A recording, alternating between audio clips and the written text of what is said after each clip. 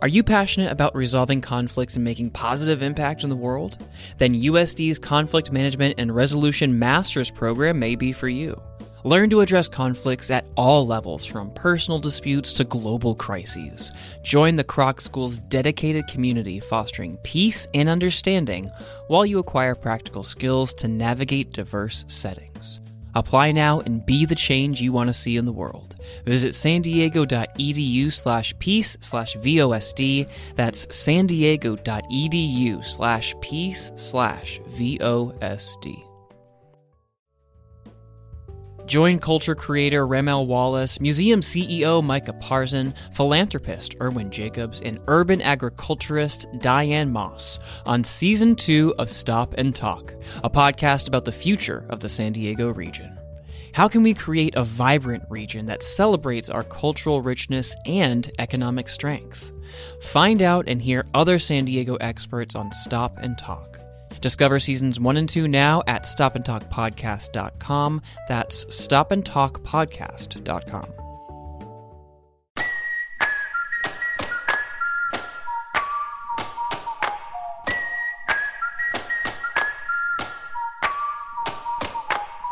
Hey, what's up? This is Nate John, producer for the show. This week, we are dropping 2 episodes. They are both recorded in front of a live audience on Thursday, October 6th at the Emo Brown Foundation in Chula Vista.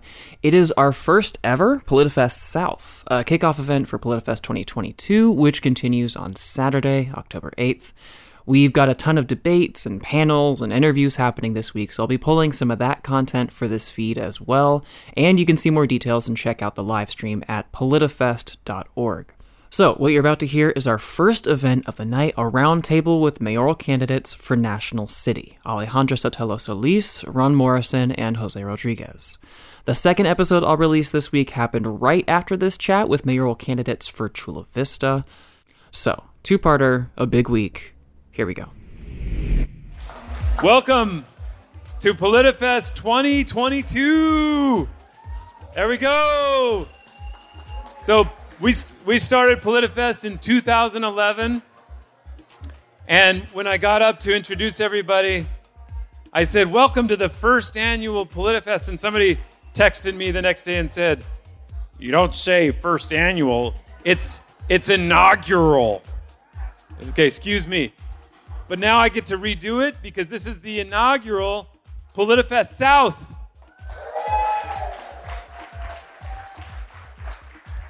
In case you are not familiar with us, I am Scott Lewis. I'm the CEO and editor-in-chief at Voice of San Diego. We are a nonprofit investigative news team. Our job is to go find things out that people don't want us to find out and make sense of the things that they do talk about. Our job is to also educate. There's nobody out there dedicated to teaching people what the port is or what the school districts are, why there's a unified school district and an elementary school district, and all these different things that there's no academy built to handle and to teach everybody to get involved in their community. Our job is to give everybody the information they need about current events to make sure that that's possible. Tonight, I have another partner to thank. This place is so cool. This is a great spot. And we jumped on the first opportunity we had to have the event here. Emo Brown Foundation. Steve Garcia, come up here for a second.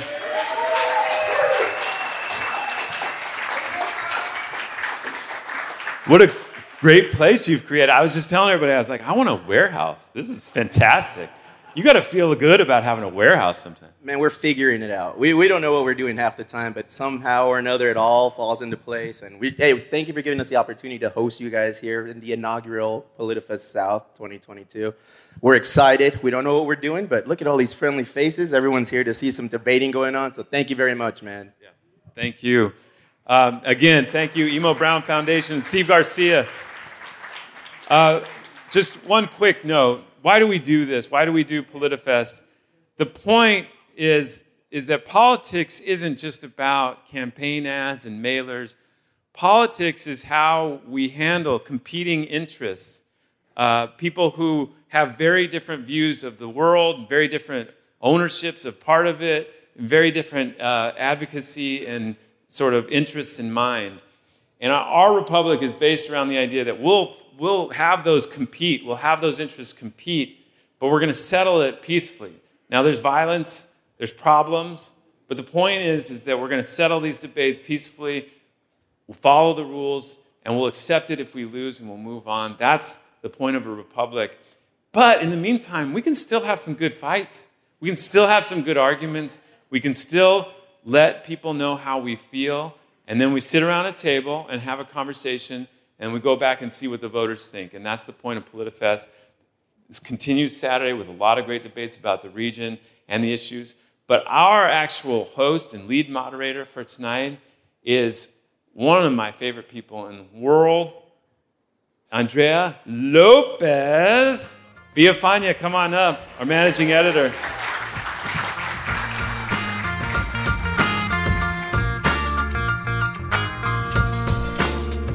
Thanks, Scott. I was expecting like music as I came in and a smoke machine. Would have been really, really cool. How many of you guys have seen the movie Selena with my girl J-Lo? Okay, a couple. For those who haven't, it's awesome.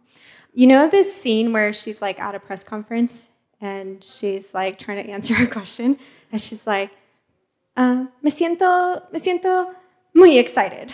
That's how I feel right now. I'm so excited to be with everyone here today. Like Scott said, I am Andrea Lopez Villafaña, and I am the managing editor of Daily News at Voice of San Diego. I will be hosting this conversation, and I'm going to introduce my awesome co-hosts and amazing co-workers. He is the CEO and editor-in-chief of Voice of San Diego. I've also heard he is an amazing softball coach, and he likes to fish, I guess, in Mission Bay. It's Scott Lewis. He is a Subway sandwich hater, but he's still my office bestie, Andrew Keats. How are you feeling, Andy? I feel great. Are you excited Yeah. for this conversation? Yeah, I do. Okay, now for our amazing show, let me welcome our wonderful guest. Try to keep up with this one. He is the former city council member for National City and a current council member for National City. He is a former mayor of National City, and he's running to be National City's next mayor. It's Ron Morrison. Hey, Ron. Well, you know, politicians are supposed to be living on the edge, but I think tonight I'm looking back there, and I think Scott's the one who's living on the edge. Yeah, no worries. Okay. Okay, our next guest, she is the current mayor of National City and a former city council member, so you've seen her face around here very often. She is a third-generation resident of the city and running for her second term. Please welcome Alejandra. Buenas tardes, Hi. tardes. ¿Cómo estás? Muy bien, and yeah, Selena all the way. We do anything for Selena. Oh my God, I know. You know, I was born in Mexico, so my first language was Spanish, but my mom moved away, so now I don't really speak Spanish, so when I do, it feels really weird. So I was like, me siento muy excited. Well, you know what? That's the beauty of the South Bay and this region. You can go into Spanglish and people understand. Oh yeah, Spanglish, that's my language right there. If everybody spoke Spanish and English, I would be the happiest person ever. Okay, our last guest, he is in his first term as council member for National City, and his career has focused on labor. Please welcome Jose.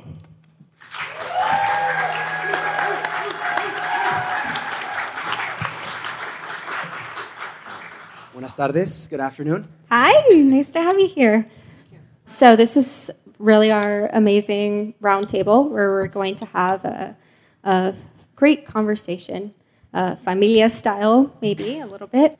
So I want to get us started with a little bit of foundation. I started my career as a community reporter, and I often approach my work still with the same foundations that I did when I was a community reporter. I, would go into a community, neighborhood, city, and I always just wanted to get to know the people, wanted to have a full understanding of what your everyday person cares about, what is happening in the community. Didn't care too much to, talk to, the politicians.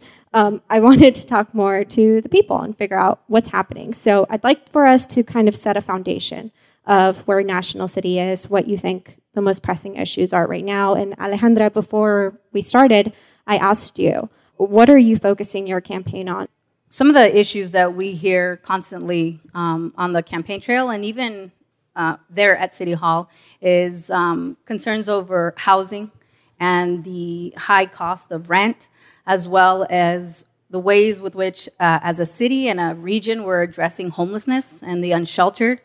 And then we go into access to transportation and just really connecting all of our major corridors, some of the things that Voice of San Diego has covered in detail. But it really comes down to how we as a city build that pride. And you mentioned while reading my bio, I'm third generation from National City. My daughters are fourth. So when I start talking about and knocking on the door, I can say, oh, that's Senora so-and-so from St. Anthony's Church. Today, I'm wearing my grandmother's pin. She was first generation from National City. She passed away last year. I do things because I have a strong foundation of giving back to the community, and that's what people want to see. They want somebody who's dedicated to the community and who wants to fight and is passionate about it. And so it's those issues, housing, transportation, and feeling empowered and engaged by City Hall. And Ron, you've led this city before. You've been in positions of power before, and you still are. You're a current council member. What would you say are some of the issues that you're looking at right now? Well, I think, Alejandra mentioned a good number of them that I think we probably would all agree on. But I think a number of other things, as I'm hearing from people in the streets, when I'm going to their houses, when I'm getting calls from them, the cleanliness of the city, they do not think that, we had made a huge difference. When the recession hit, the Great Recession hit in 2000, into 2006, beginning of 2007, all the cities shut down on so many of their services. We did the exact opposite. We opened up more services. We started all kinds of work within the city and really bringing a pride into the city. A lot of people feel that's been lost in the last few years. And so as far as cleanliness, crime levels, feeling safe in the streets, things along this line, you deal with the homelessness, and how that is being dealt with or not being dealt with. All of these different issues are the ones that are coming up. So a lot of it is quality of life issues. We're spending a lot of time on bikeways, but the streets are deteriorating. These are the kinds of things that people are saying, hey, these are what are affecting us. And so they want to make sure their children are safe, and they not feeling that here as much. And on the pride deal, when I first became mayor, one of the things that I did, something very simple, something very stupid by itself, was I ordered 500 pins, a box of 500 pins, and all it said was, I heart National City. And staff looked at me and says, you're going to be stuck with that box forever. No one's going to wear those. So that was the first 500. We're now at 40,000. And so it was the idea of working on pride, getting the neighborhoods clean, everyone saying, we're proud of our neighborhood, we're proud to be National City residents. Jose, you are on your first term as council member on the city, right? What made you decide that you wanted to put your name in the hat for mayor? What spurred that? Thank you so much for the question. And this is true. I have been in office for 2 years. And it is a rather unusual thing to do for a 2-year council member to actually run for mayor. I'm really upset. I'm upset because I feel that the basic issues in the cities in our city have not been prioritized. And when I mean issues, I say this. Housing, over the last RHNA cycle, the last 10 years, we built 1,000 units in National City. 18 of those have been for sale. That means that all we've been building is apartments. Most of those market rate luxury apartments where $2,500 2-bedroom apartments is the norm. That is not the kind of development we need in the city. We need to have home ownership so people can buy, stay here invested for a long period of time. I'm a very big supporter of ownership. And unfortunately, we've gone to the extent in the past of even selling city-owned property to develop luxury housing in it. That makes zero sense. We need to stop doing that. Make sure that if we're going to use public land, it is going to benefit everyday people, and that means building affordable or building ownership opportunities. Our infrastructure, look, we see the reports every year that come in and out. We need hundreds of streetlights around our city because it's very dark at night, and that adds to the fear of walking around our neighborhoods. 1 in 5 of our alleys are still dirt alleys all around the city. This is unacceptable. We deserve better. Our gym, our Camacho gym, and our recreation center have been empty for years. Even before COVID, we need to make sure that we provide programming for our kids, our seniors, our families in order to have a more vibrant community. We deserve it. So I'm really running because we deserve better. We deserve all of that and then some. We're also the only city in the county without access to our bayfront. Why is that? We're the only one. We see cities in San Diego, right, north of us, Chula Vista, south of us, continuing to grow and expand and make sure that the residents have access to our bay. We don't. We deserve it. Our people deserve it. Took them a while, but at least they were working on it, right? I haven't heard the conversation around access to our bayfront in a very, very long time. Scott, I think you want to say something over here. Ooh, it's getting hot already. Let me ask you, Mayor. So, Alejandra, you've been mayor. It seems unusual, as he said, for a mayor to face so much opposition in a race like this. Usually in a smaller town, it's going well. You kind of lock it down.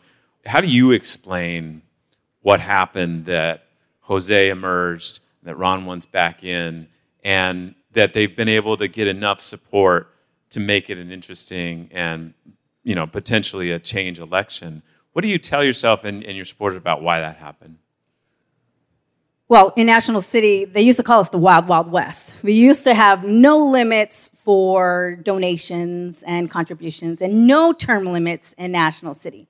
And it was through the tenure of both Ron Morrison, myself, and Councilmember Rios where we implemented those policies.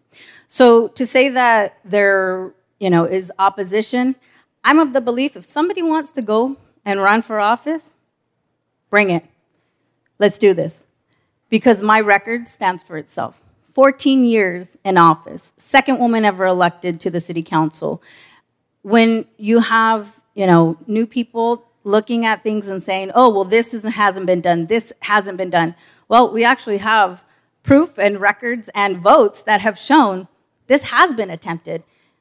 One of the major things that people have brought up is labor and the concerns of city employees, but also the concerns of regional labor unions, that basically you lost them and they've gone to Jose.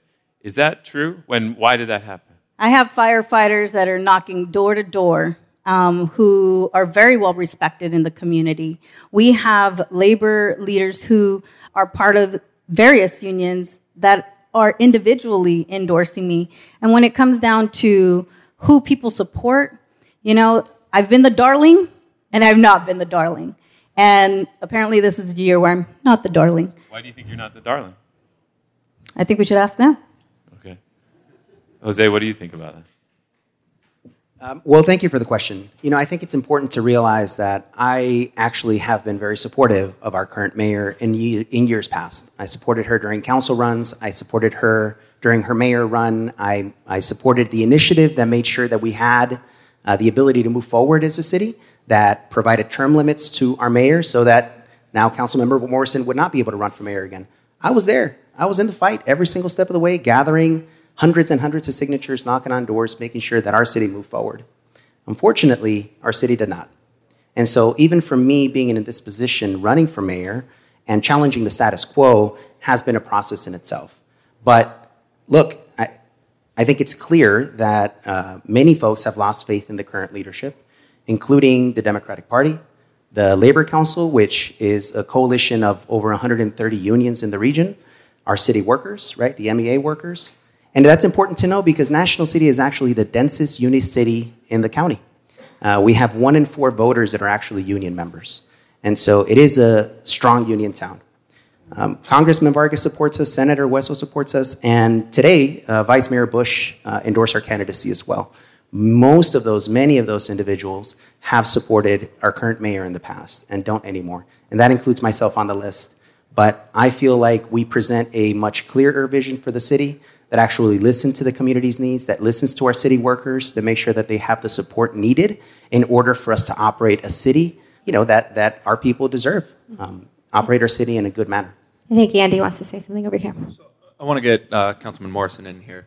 So one of the issues that was part of the issues with labor that have materialized was controversial extension of the city manager's contract. That's a person you have worked with for a long time when you were the mayor. What your perspective to some extent? I think it was you probably didn't expect to receive the Labor Council's endorsement. I'm guessing. No, I didn't. Yeah. So from an outsider's perspective, what happened with the city manager's contract extension, and how did that play into any sort of consternation going on in National City?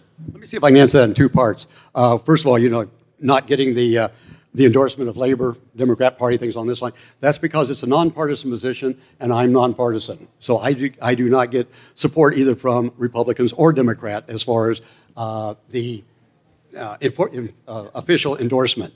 And so I did not expect it. And right now we know how divisive it has become as far as from a partisan level. But although union members are out working for me, everything else is just leadership, particularly at international level, that says, no, you got to go with the Democrat. I am neither. I'm neither Republican or Democrat. So that's the thing on that one. As far as the deal with the city manager's contract, we had not actually sat down with the city manager at that time. He hadn't been in office that long. He was on his first contract. We had not sat down with him and given him a list of things saying, hey, here's where we need improvements. And so it was right in the middle of labor negotiations. And so we get, guess what? Right in the middle of labor negotiations, we get a vote from the Labor Council saying, you got to get rid of the city manager. Right, just as we're getting like in the 23rd hour of labor negotiations. That's the kind of things that is pretty standard that does happen. At the same time, we had not given him a chance to take a look at what needs to be done or any criticisms we had. We sat down with him. We gave him a list of things. We can't go into that in detail or anything. It was closed session. But we gave a list of things. He says, here's things that need improvement. Here's things that we see that are deficient. But we have to give him time to at least address that. You would do that with any employee, whether if they are union, non-union, whatever else. That is just being human and respecting their humanity. And so that's what we did with that. And so we're going to hold him accountable for how he measures up to those ideas, those criticisms, or those areas that we felt were deficiencies. But it wasn't just because there was an outside vote that we would automatically throw someone overboard. Yeah, so Alejandro, you supported the city manager. Yes, I was just going to say, agree with the points that were made. And you always want to give a person the opportunity to improve in their position. And this was the first time that, that level of analysis or, review had been done for our city manager. And for a first timer, you want to give that opportunity to improve. And there was that conversation. Nothing is carte blanche. And at the beginning, when we talked about what terms he would have, it went to 2 years. And again, there's always opportunity to have additional conversations. And, when it comes to support, many of the community and even within City Hall, we're supportive of the city manager. We had both fire and PD. And yes, we were still in negotiations with our MEA group. And so, it's hard at times to distinguish what is being done during negotiations and what is, kind of being put in the pot to kind of make it spicier. Yeah. Well, let me ask, so he was implying, Jose, that the manager's job was being threatened during the negotiations because they weren't happy with the way negotiations were going, that the labor groups weren't happy with the way labor negotiations were going, and thus they wanted to get rid of their foe and get somebody, that's what you're implying, more sympathetic to their cause, right? I think that's a pretty standard thing during negotiations happens at a lot of levels. Yeah, so you shook your head, no? I think it's important to realize why this is so important. Arguably, the city manager position is the most important position in small cities because they run the show. They essentially put items on the agenda, can move things, speed things up, slow things down, prioritize issues. It is an incredibly important and vital position. And so I think it's important to realize that we're all public servants. whether we are elected officials or we are the city manager of a city. And our job is to listen to our constituents that pay our salaries and our benefits. So when you have a contract come up and you have a city manager who has then 40 of the city workers sign a petition saying, we need to move in a new direction, that's a cause for concern. When we have the Environmental Health Coalition, which has been in National City for over 40 years, sign letters and call in and say we need to go in a new direction, that's a voice for concern. When we have ACE, the community organization, say the same thing, the Labor Council, look, our job is to listen. And so I asked repeatedly to make sure that those issues are resolved ahead of time before the contract is up. They were not.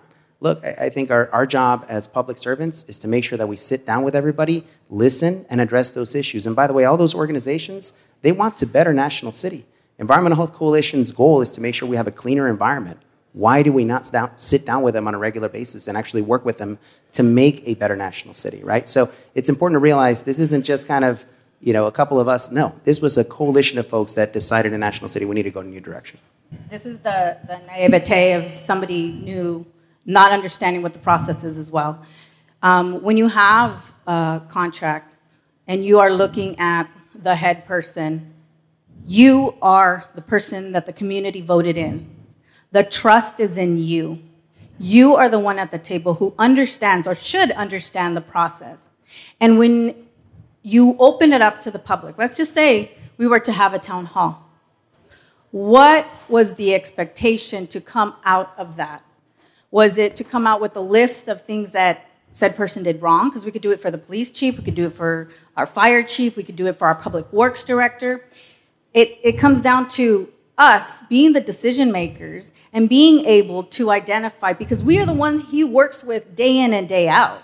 We have the ability to make those decisions, not the general public. So to say that we could open it up to a town hall or a forum on the city manager's position, I think that is short-sighted. I think we should move to another topic area.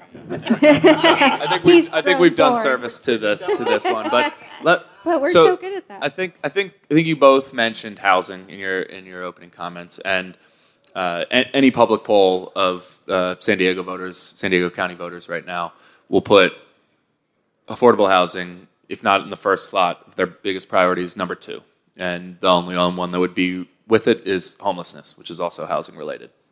So I want to ask something you said, Jose, which was that in the last RHNA cycle, there were not many for sale homes being built, and often the city was selling public land for development that was not affordable housing. So on the tail end of that RHNA cycle, the state passed a new law that actually made that illegal. So we don't really have to worry about that anymore, even if National City wanted to develop public land for unaffordable housing. By law, 25% of all housing that would be built on public land at this point would be required. So let me ask you, as a small city, a city that is not going to be able to ever come close to the housing production that the city of San Diego can provide, or even the city of Chula Vista can provide, and it's in your own numbers, 1,000 units in an 8-year period. What can the city of National City do to meaningfully spur housing production that meets the needs of city residents, knowing that the state already requires that for public land it's going to have to be affordable, at least in some percent? No, thank you for that. And that law did pass, right? Nonetheless, in 2018, under the leadership of the 2 other folks running for mayor, we had an acre of land that was sold for $520,000. $520,000 for 1 acre of land to develop what is there now, which is over 120 units of market rate apartments. Those are $1,700 studios, $2,100 1-bedrooms, $2,800 2-bedrooms on public land, right? So it's important to realize the leadership we've had and what has led to spikes in our housing rental market.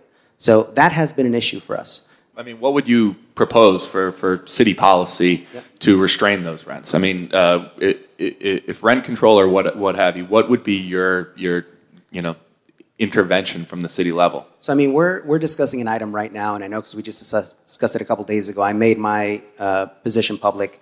I feel that everything built on city land should benefit our residents the most, and in my eyes, that's home ownership. building home ownership opportunities. So we are once again debating whether or not we sell public land to build 25% affordable units on a project. And the rest would be market rate. Market rate at 100% AMI equals around $2,900 in rent. So again, we would be selling public land, right? And although 25% would be affordable, 75% would not. And that means that it's not benefiting our people. And so I think it's important that we develop smart over the long term to provide ownership opportunities for our residents to enjoy. So some sort of deed restriction on new development that units be made for sale as opposed to for rent. Correct. I mean, the market in National City for sale is incredibly competitive. I looked a couple of days ago. There's only 2 units for sale at under $500,000, and those are condos, right? So we need to make sure that we spur production of units that are for sale in the city, especially on city-owned property.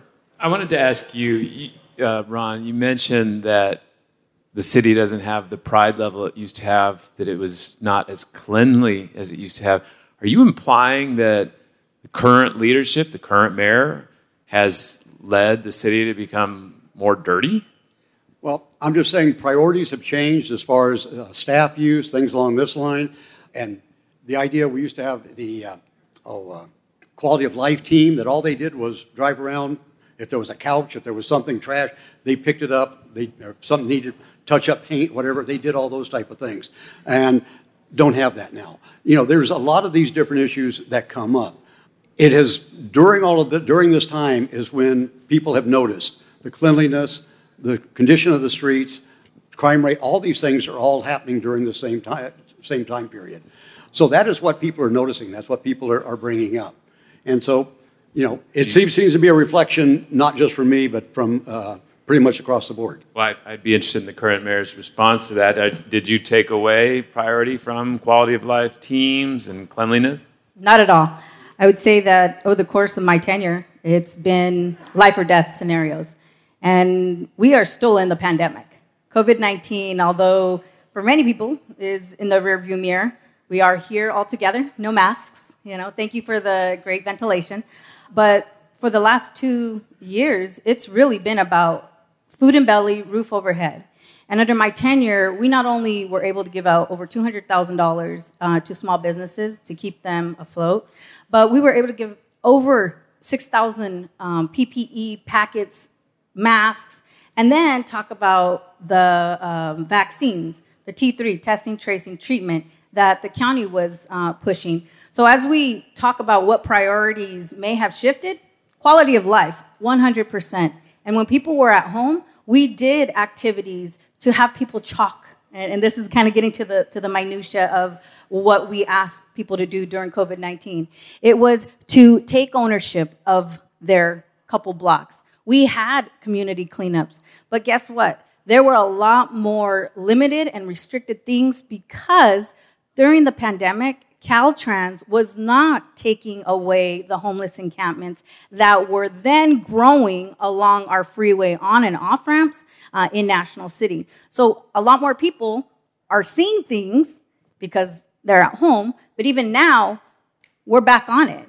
Now, again, the priorities are back and getting, especially with Caltrans, to get the community cleaned up. Jose, do you agree that the city of National City is less clean? I mean, I actually do agree with the sentiments, and a lot of the cities were dealing with the same issues with Caltrans territory, right, during COVID. So that is an issue. Since I was in office, I think we had 5 or 6 community cleanups where EDCO came in. We brought in a ton of volunteers, and we cleaned up neighborhoods. That is incredibly important for us to continue to do. When we talk about quality of life, and something I've been pushing for during the budget cycle, is making sure that we expand our quality of life crew. So folks that drive around the city and all they're doing is picking up fridges or whatever they find in alleys, that's important that we continue to do in order to make sure that we have a clean city. And I know we have this See, Click, Fix app, which we use, right? People see it in the neighborhood. You take a picture of it, you report it. Look, guys, this ain't complicated. Let's just drive around the neighborhood and pick things up. We need to simplify things and make sure that we run an efficient city. And I just pointed this out. Is National City dirty? I think that's very loaded as a working class community who fights every day to have the best foot forward. it really upsets me that, yes, we have issues like every other community, but to point out that is National City dirty, that's not okay, because I can easily say that each one of us here works hard to make sure that our community is viewed in the most positive light and that we do clean up. So I just want to make that point, because we are a very hardworking community, and many times we are scapegoated as people of color as being a certain way, and that's not okay, for the record. Councilman Morrison, I think that it's not hard to see the charged language that she's reading in that. Do you have any response? It was your accusation. I'm not saying we're a dirty city, and that's a bad way to characterize it. What I'm saying is it's not as clean as it was. And that's what people are noticing. I'm sorry.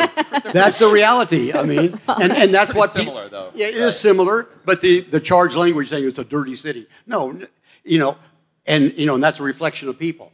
What I'm saying is it's a reflection of the service level, and what the city is saying, hey, this is an expectation, and therefore the citizens respond to that. And that's what goes with that. Okay, I'm gonna switch gears for us, because I think we're just gonna keep going back and forth on dirty, not clean. I want to address the big, colorful, beautiful elephants in the front of this building, the lowriders. This has been a topic that I've been following just out of curiosity, and also eventually hoping to write a story. If my boss ever stops making me host events and I can focus on my reporting. Yo. Shots fired. Just kidding, Scott. Everybody, I think, is familiar with National City's ordinance that bans cruising. There's been a lot of coverage about it. I think the lowrider community has really united in a way that I don't think we've really seen before. This movement to lift bans in different cities has, gotten around. It's gotten to the state level, where the state has said, cities, they haven't said you have to change your laws, but they have said, you should consider lifting your bans. A lot of the conversation around it is that these bans against cruising are essentially racist, and they are, impeding something that is a celebration of culture. So National City's ban on cruising has been around since 1992, and you've each addressed it in different ways. But Alejandra, I want to start with you. You have expressed your, support of lowrider culture. I think you were at the last cruising event celebrating what the event was. Do you support lifting the ban? It was the one and only cruising event that happened in early May, and that was after a good year and a half conversation of what we envisioned for those first Friday night cruises. And we were slated to do 6 First Friday cruises and kind of have a longitudinal assessment of what the impact was on our small business community, what the impact was for public safety, and really create some hype around cruising. And, after that first event, we saw that through the TUP, which had originally said 200 cars, was hundreds of cars. 50 people, that was thousands of people. I would say hundreds of people on the sidewalks. When you look at that through the TUP lens, and I'll get real, to minutia here, the city has a responsibility and has to have that conversation of what is it that we need to do to take next steps for the following event. Instead of working through that process, the organization put their hands up and said, we're not going to have it any longer. So the committee, which consists of myself and Mona Rios, we've been having meetings internally with our police chief and our city attorney, learning more about what policies are happening throughout the state of California. And what we're learning is, yes, there have been San Jose that did repeal and lift the ban, but they're also thinking about ways to replace it with something else.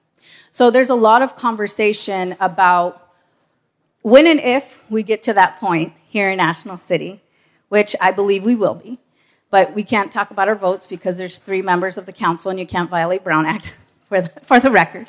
But I think there is an opportunity for the city to take ownership of it.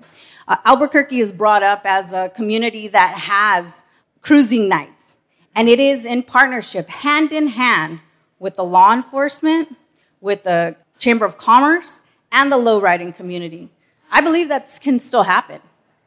I guess, so I reached out to the chief of police and I asked him how many citations have been given out. And he told me that his officers haven't given out any citations in 3 years. So I guess, aren't these two separate things? I know it's one thing that this big event was planned and it was bigger than people expected, and whether people are participating or not, that's one thing.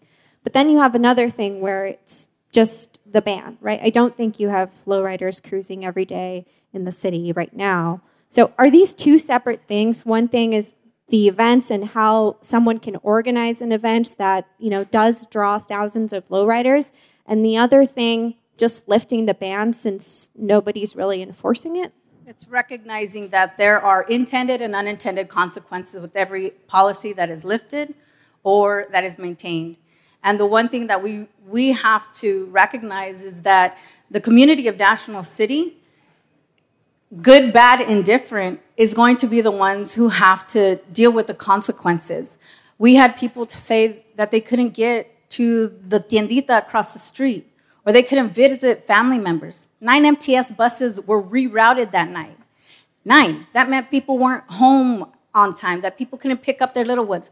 All that to say, this can work, but we have to understand that there has to be processes in place that, at the end of the day, keep everyone safe, both the cruisers, the families that are watching, and the neighborhoods in the surrounding area. Jose, I can tell you want to add something here. Look, this is simple. We need to repeal the ordinance. It is not that complicated. We're the only city in the region that actually has it. Cruising takes place all over the place, right?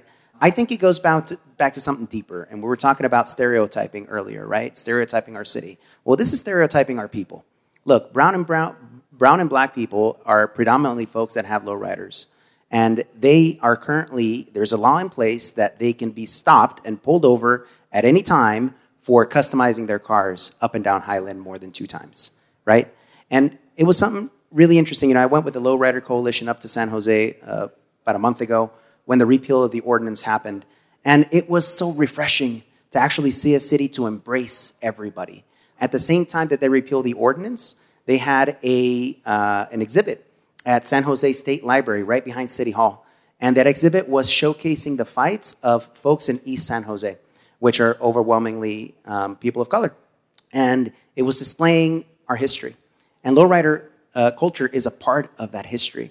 And so it is, for me, it was very refreshing to see a city that actually embraces every single part of our city, right? So I think it goes very deep. It runs very deep.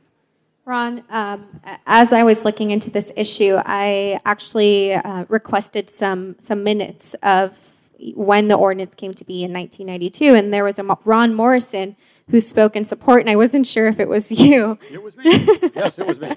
So you supported it back then, but right. Where do you stand on now? Okay. Well, you got to realize. Why did you support it back then? Okay. Well, because our city was literally suffering. We had, at those times, we had the stadium down below. They would have the car shows. When they got finished, they would get on the loudspeakers and say, everyone go to National City, go to Highland Avenue. And we would end up with 5,000 cars trying to get on Highland Avenue. It was a total mess. And most of those people were not from this region. We had, like one night alone, we had 8 stabbings, and it was all involving people from Los Angeles. We got the crime stats. Our businesses were dying on Highland Avenue because the word was going around throughout the region, don't go to Highland Avenue, it's dangerous. It didn't matter if it was Sunday nights or not. So we had to do something and to try to control it because it was just getting way out of hand. And it wasn't our local. If it was our locals, that'd be no problem. Same thing happened with this deal on May the 6th. They got a permit, and as was stated, in their permit, it was for up to 200 vehicles and up to 50 spectators. Then they advertised it basically all over the western United States, and it no longer was a local event. It became a western United States event. A city like San Jose, which has well over 1,000 police officers, plus a huge public works department, and LA, which has tens of thousands of police officers. Here's National City and has a street that is not a wide boulevard and only has 80 police officers and a small public works. We can't handle a Western United States event. If they would have kept it to be a local event, and we deliberately had them do it on Friday evenings because we have extra shift of police officers, so we wouldn't have to charge them. And we treated it, and the idea is to treat this event like any other event. Whether if we do the Lions Club, which puts on the carnival, we charge them. They got charged $36,000 for overtime cost. The same thing if you're going to do any kind of, if you're going to do a concert. There's nothing illegal about a concert or about a carnival, but if there's going to be overtime charges, you get charged for it. We offered, after that first one was way out of hand, the police chief said, here's the things you can do to correct it. Your next one is on June 3rd. I will redirect our police officers and put extra people out there, and we will not charge you and allow you to fix the problems. They said, no, we're not going to do anymore. So they could have done that one for free. I want to ask the mayor something real quick. So my friend Scott has a saying that he repeats verbatim all the time. Which one? Is that that complexity ends up alienating people from local government. You mentioned that the event that took place that was controversial came after a 1.5-year process. And the request after the event is for people to continue to engage in a process. When is the process just drowning a simple reform? And how reasonable is it for people to expect the city to fix or not fix something if it continues to support a restriction on this behavior? Well, I mean, how could it take so long to decide whether this law should be in place or not? So it took this Chicana to bring up the conversation. It took this woman to bring up the conversation and to continue having the dialogue with the members of, which is now the United Lowrider Coalition. When we talk about what happened over the course of the last year, it was town halls, it was surveys, it was garnering that support. So we had the ability to say, this is what it means. Now, from May to now, we've lost the city attorney because he was appointed to the judicial bench. We have an interim city attorney. We've also had a month that was a downtime. We've also had, well, now, an election cycle. You know, we have other activities taking place in the community. So to say, and there have been people who have died crossing the streets, which you guys have covered through the Circulate San Diego with our Vision Zero.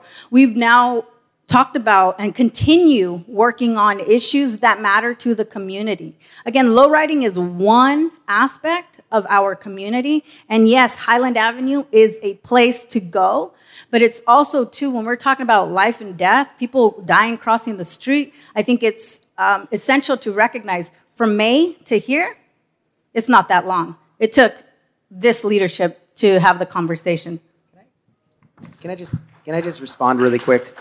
Look, I think it's important to realize that in the 80s and 90s, right, there were a lot of things happening, and the war on drugs was happening during that time, and there was a lot of drugs being funneled through here, right? That had many impacts in our neighborhoods and community, including National City, including Logan. So we had issues that had a global. There were global issues happening locally, and so there were reasons, some valid reasons, to try to make sure that we have a safe population. It is not the same anymore. This is 30 years later. Folks are very different. You know, we want to make sure that we see everybody for who they are right now, not for who we were 30 years ago. And I had a really good conversation with a lowrider, Michael, I'm not sure if he's here, but he told me a really interesting story. He said, look, I was a part of that problem. I would get in fights. I would get in issues. I'm not that person anymore. I have kids. I have a family. I have a job. I'm a small business owner. I am a different man. Yet, everybody wants to look at me for who I was, right? But you expect me to look at government in a different way. You expect me to look at police for who they are now instead of who they were back when I was a kid, right? When they used to beat me up for no reason. Where I was walking up and down the street in Highland and I would be harassed for no reason, right? So I think it's important for us to realize that there were historical issues. Nonetheless, we're not the same. It's time to move on. It's time to move on. 30 years is a long time. It's time to move on. What I addressed to was you asking me, why did I do it back at that point? Times have changed. But at the same point, there needs to be a process so that we do have a permit for an event. And we don't want to treat low riding as anything different than any other event, concert, fair, anything else. Now, if you're just going up and down the street, and it happens every day, there are low riders cruising Highland Avenue, it happens. No, as you say, no one's bothering that. But it's when, especially with the social media world that we have, you could turn around and make an event over in an hour. And we would not be prepared. That's the reason it has to be treated as an event. With all due respect, Ron, the reason we had an event was because the current leadership, right, voted to have an event. Councilmember Bush and myself were trying to repeal the ordinance back in December so we wouldn't have this problem. And what happened was the majority decided to then have an event, promoted everywhere, went on TV all over the place and said, come to National City. And then we had 3,000 people show up. But what did we expect? And then that became an issue. This isn't a big deal. People ride with their lowriders all over the region. There's clubs that go up to La Jolla. I was talking to a guy last weekend. They went up to La Jolla, 30 cars driving up there. It is something they enjoy. It's a passion. What we're trying to do is just allow people to drive their cars in public roads. They pay taxes to do it. They have a vehicle registration to do it. Let's let people drive down the roads. Do you mind if I take them? Today, the vice mayor of the city, your vice mayor, Marcus Bush, announced that he was switching his endorsement to support Jose Rodriguez. I called him and asked him what was going on, if that was true. He said he brought up, he felt like the city employees had made a good point, that they didn't trust the leadership. He felt like spending was off, that you were supporting a yoga lawn. I'm not sure what that is. But he said in particular the lowriders thing is what stuck out. What do you, though, think is happening with that sort of political movement? Well, I do have the support of many people in the community. And, this morning I did get a text. So the fact that he, and I'll share with all of you, so the fact that he switched, I think you have to pull an endorsement or say that I'm no longer, behind you. Because in politics, there's no takebacks. It's not like it's rock, paper, scissors. It's really about supporting those who support you. And what was said was, hi, I wanted to give you a heads up that I will be announcing my support for Jose shortly. As you know, I've tried to talk with you about my concerns, but we haven't been able to connect for one reason or another. If you do want to talk to me about why I came to this decision, let me know. That is not a rescinding of an endorsement. We know that people have supported others, and I was in the MTS meeting, and I said how unfortunate that, we aren't able to have the conversation, but if that's who he wants to support, by all means. Okay. Fair. So you're saying you don't think he actually switched? Or, okay. I did not hear any of that. But when, he was at my campaign kickoff saying, and again, supporting our, platform when it comes to housing and a multitude of other issues. And at the end of the day, we're going to come out victorious at the end and going to have to work together with all colleagues. Okay. So keep the dialogue going. Let me ask, Jose, so you identify as a supporter and a member of the labor movement. You've taken the side that the city employees need a different arrangement. The residents, though, are going to look to you to negotiate, if you do make the mayor, on their behalf as the best possible outcome that they can get out of the city services in partnership with the employees. How can they trust that you will have enough of an independence in that relationship? Thank you for the question. I would like to say really quickly that I am honored to have the support of Vice Mayor Bush. I think it became very clear and evident over the last month that this was indeed the direction. And the mayor mentions Ward Matters. Well, the mayor actually flipped her support in the Filipino district, District 3, from Dita Simani to Marisa Acierto without mentioning anything to Dita Simani. So if we're talking about Word Matters, well, words should matter, right? But that aside, look, I think it's important to realize that our city workers operate our city. and are in charge of making sure that our departments run efficiently. This is what I've realized in the last 2 years. We had a study last year during contract negotiations. The study concluded our city workers were getting paid 20% under everybody else in the region. 20%. It is unacceptable to have people in our city that operate our city, that run our city, that do our day-to-day operations to get paid so little in comparison to everybody else. So it's important that we provide the support that's needed. It's important that we provide the adequate funding to make sure that the departments run efficiently. Another issue that we've been having have been permits, right? Permits notoriously in National City take forever. And I've been advocating to expand the building department, which currently has 3 staff. That is unacceptable. We need to make sure that we run a city in a manner in which the public has access. It is efficient, it is quick to get their permits so we can open up business, so we can build, so we can get things going. So, lastly, Ron, you've been Sandag chair before. I think that was the first story I ever did with you in it, was about that in 2004 or something. You've represented National City in the region a lot. Why should you continue to do that? You've been in that role so long. National City is a very diverse place. And yet you want to keep representing National City in that sort of stage. Why should the community, stick with that? Okay. Well, a number of things. I think, a lot of people run for office for a lot of different reasons. Some run because they want a title, and that's all nice and good. Others is a stepping stone, and they're, run from one office to the next, and away they go. I've always been about the community of National City, and so never looked beyond that point, even though I have represented both at the local, the regional, the state, and the national level with leadership all through. At the same time, there are needs within National City that are not being met, I feel. And I'm hearing that throughout the community, and so that's what I'm trying to respond to. And indeed, I have been in office now for 30 years, and so some people go, well, wait a minute, 30 years is too long. What I say to that is I've known elected officials throughout the country, and I've met a good number of ones that 30 years is not long enough. And I've met some others that after 30 minutes, they've been in office 30 minutes too long. And so it all depends on the individual and what they can provide for the community. And I think the community has been saying the same thing, is that it doesn't matter on what your ethnicity is or whatever else. All these things that we try to divide everybody up. And this is a great thing in politics, is politics through division, power through division. And my deal has been to bring people together so that we don't look at color, we don't look at how their names are spelled, we don't look at gender, we don't look at all those things, but we work together to make a better community. And people are responding to that.